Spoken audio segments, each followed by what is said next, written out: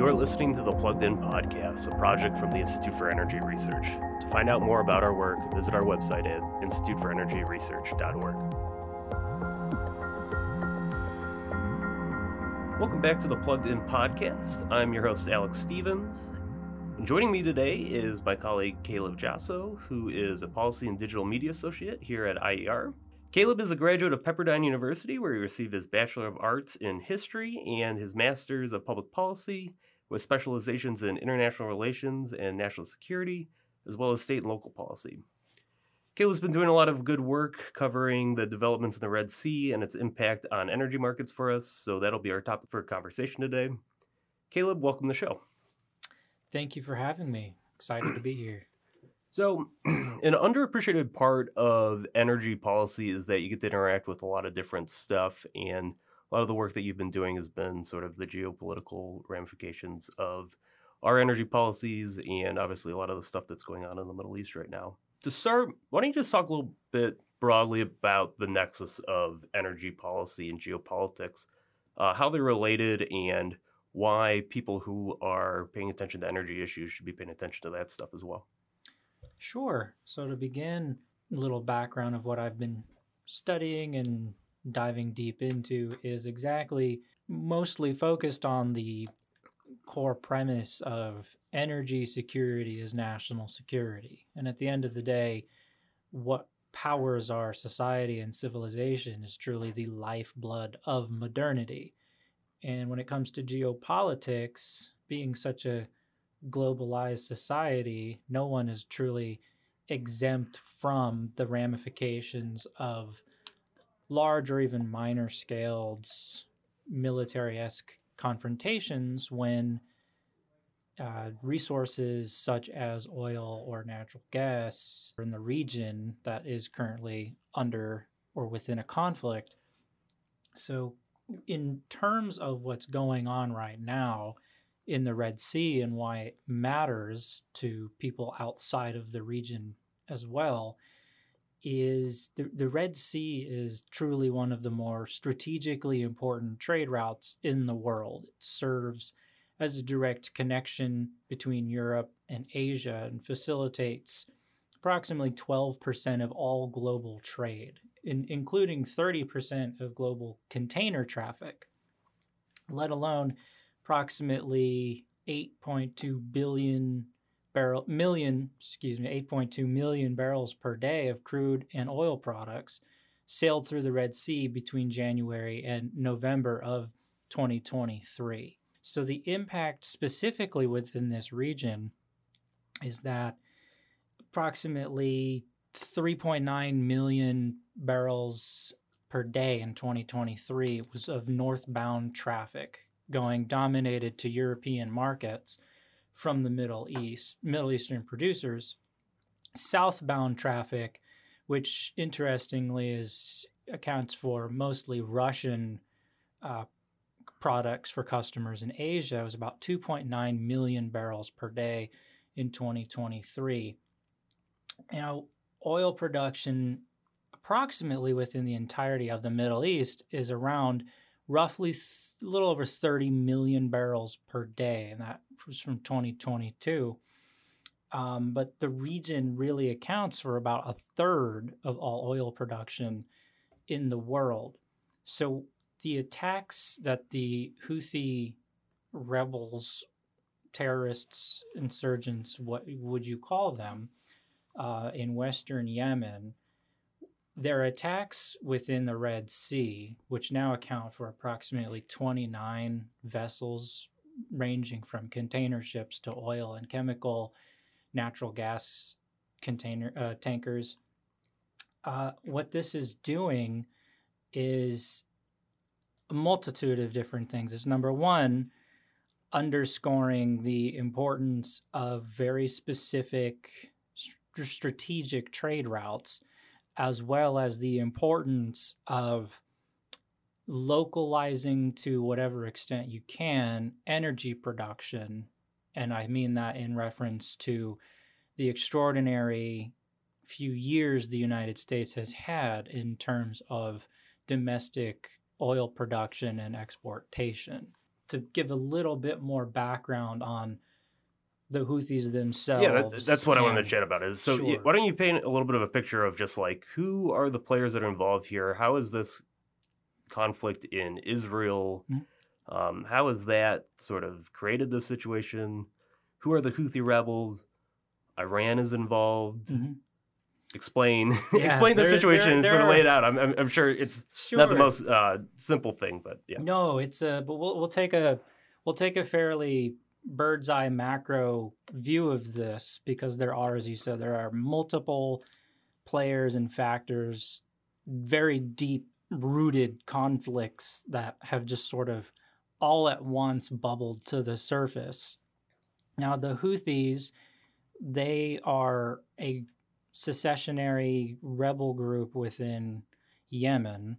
They've been around since the 1980s, but took a large portion of Western Yemen, including the capital, in 2014 is when they really became rooted.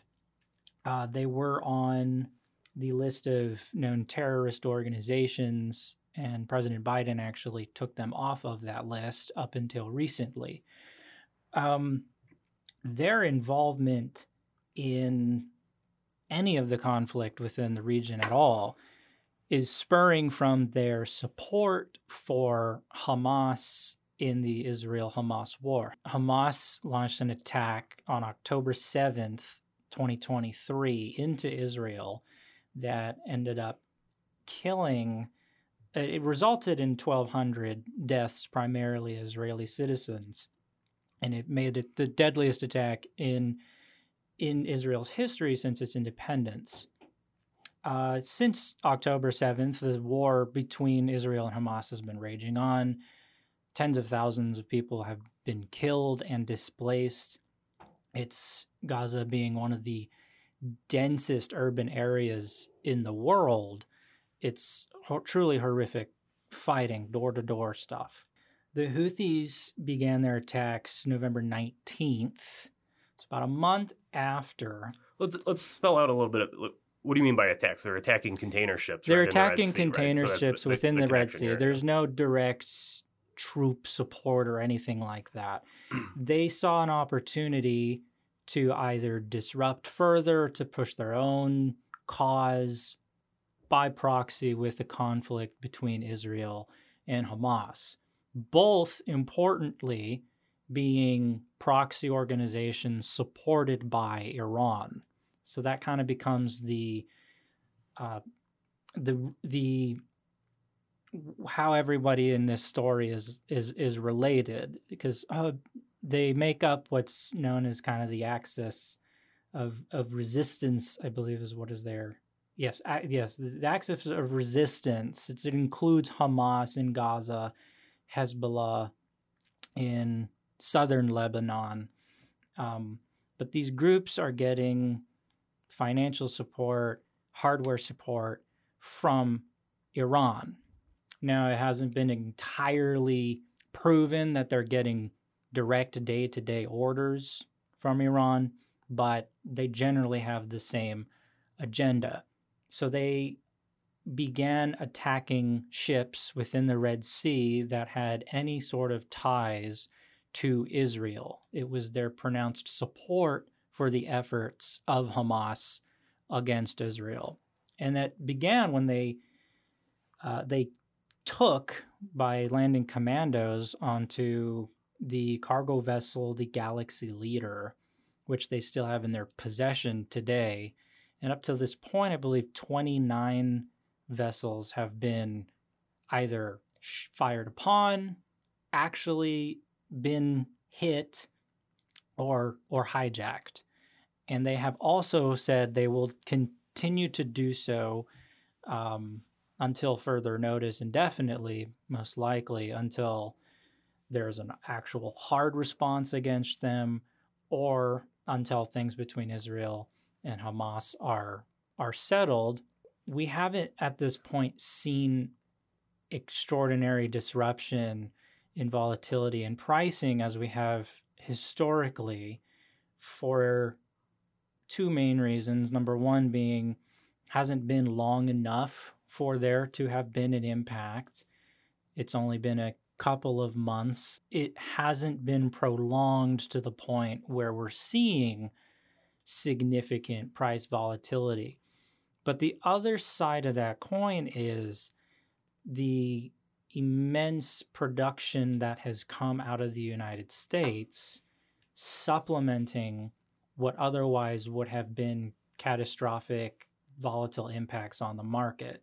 Think something like the Iranian Revolution, the Iran-Iraq War, OPEC cutting production on a whim.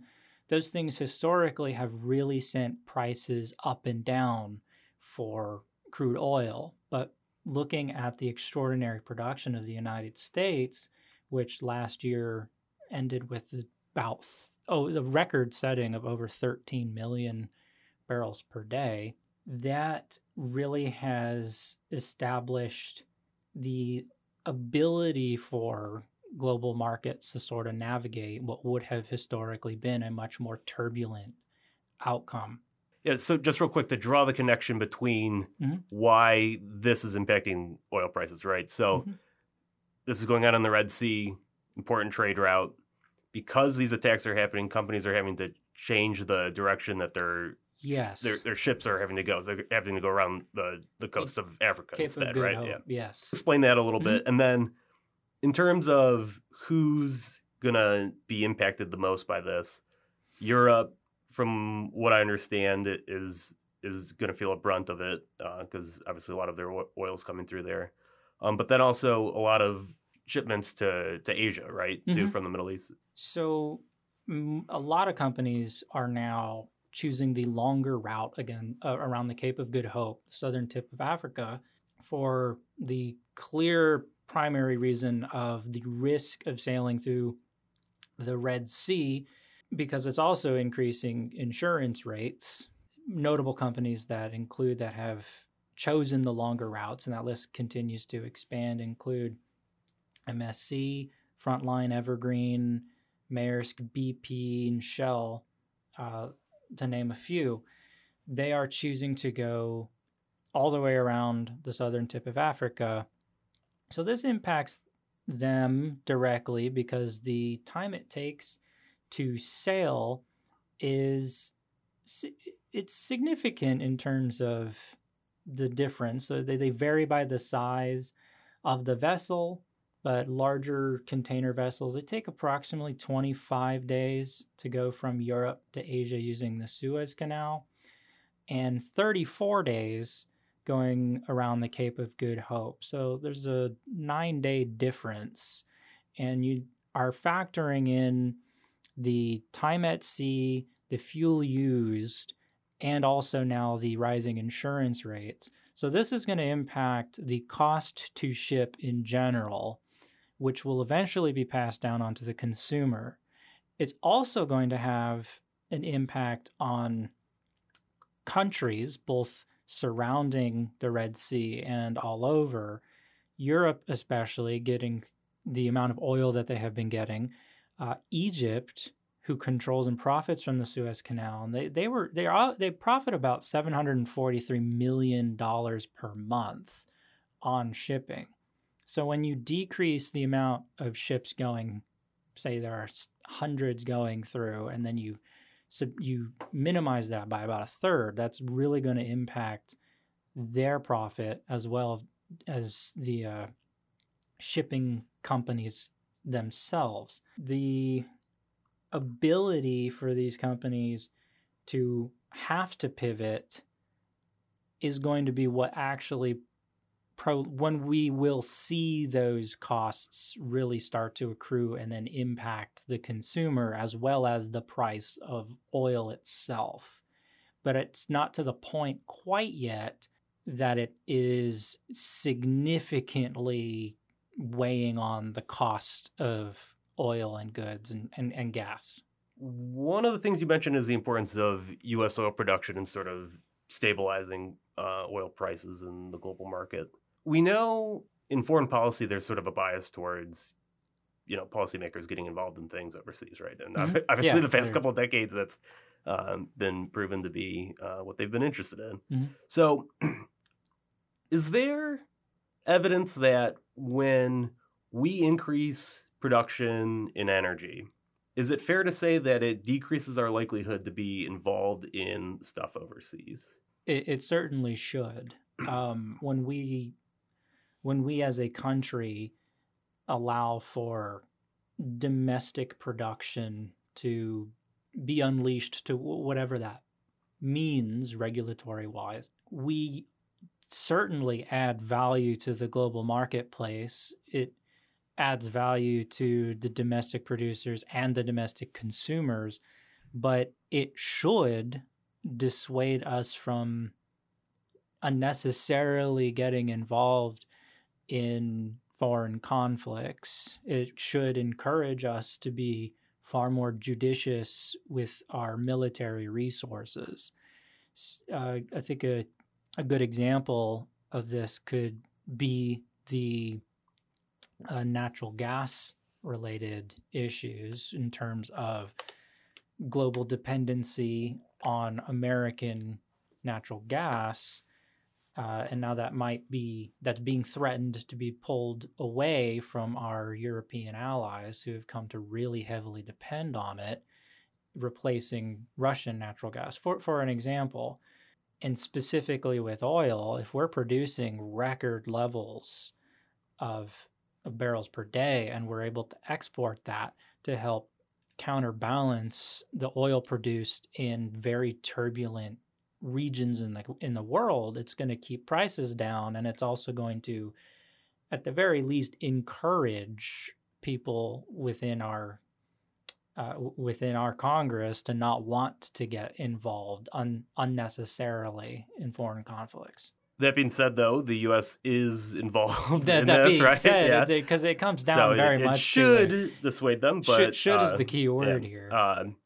But over the weekend, I think there were strikes over the weekend, right? There were. By the U.S. Talk a little bit about the U.S.'s response, and then what is sort of the outlook, I guess? I mean, I'm not asking you to predict the future, but what are people saying about, like, where is this headed? Are things escalating, or is the expectation for the U.S.'s response to sort of settle everyone down? And in terms of what could happen, there are a couple of different paths the U.S., our current administration, could take. With the very unfortunate death of 3 of our members of the Army, with the attack I think the most recent you're referring to is when the 3 soldiers were killed in northern Jordan.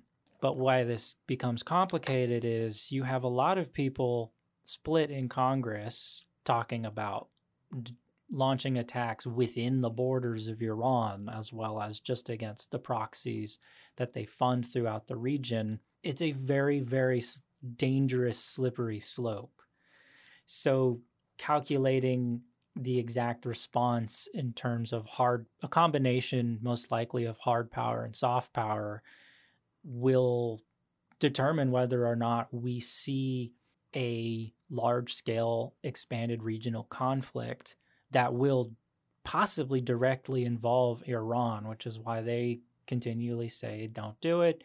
That actually is the specific wording that President Biden has been saying. His response to Iran is just saying, don't.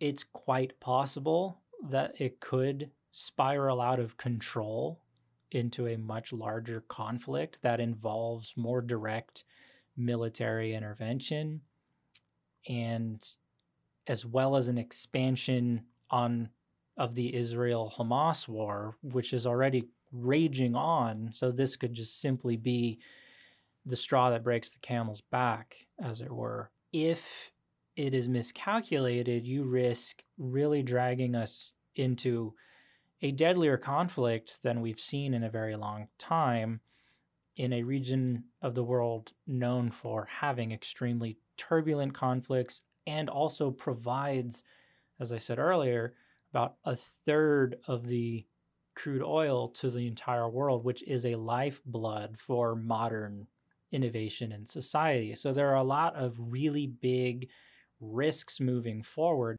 so two or three things that you're paying attention to going forward, and just as it relates to sort of the oil and gas, and then I guess just sort of your outlook going forward. And what we're going to be really trying to follow here is can the U.S. continue on this incredible expansion of record-setting production to help supplement the world in terms of oil? It's still volatile in terms of pricing, but as long as that's maintained, it'll be interesting going forward to see just how long that historic volatility that we have seen can sort of be fended off. The moment that they attack a U.S. naval vessel, then it changes the dynamic entirely. We've already seen that with members of our armed services who were killed, and that already escalated our response. But the moment that something like that happens, it will really test the response and resolve of our military, as well as the public opinion, the political will of the American people in terms of getting involved in something like this in the same region that we have been in and out of for so long. So definitely trying to follow how if the Houthis continue to attack, then we will potentially very soon see that impacting the price of oil as well as potentially natural gas. So definitely something to continue to follow are the ability for the U.S. and the West to continue to expand oil production, as well as how many attacks can they continue to put forward. As I mentioned, Caleb's done some good writing on this. He had an op-ed in Discourse Magazine back in December and a few blogs this past month on our website, instituteforenergyresearch.org. My guest today has been Caleb Jasso from IER. Caleb, thanks for joining me today. Thank you very much.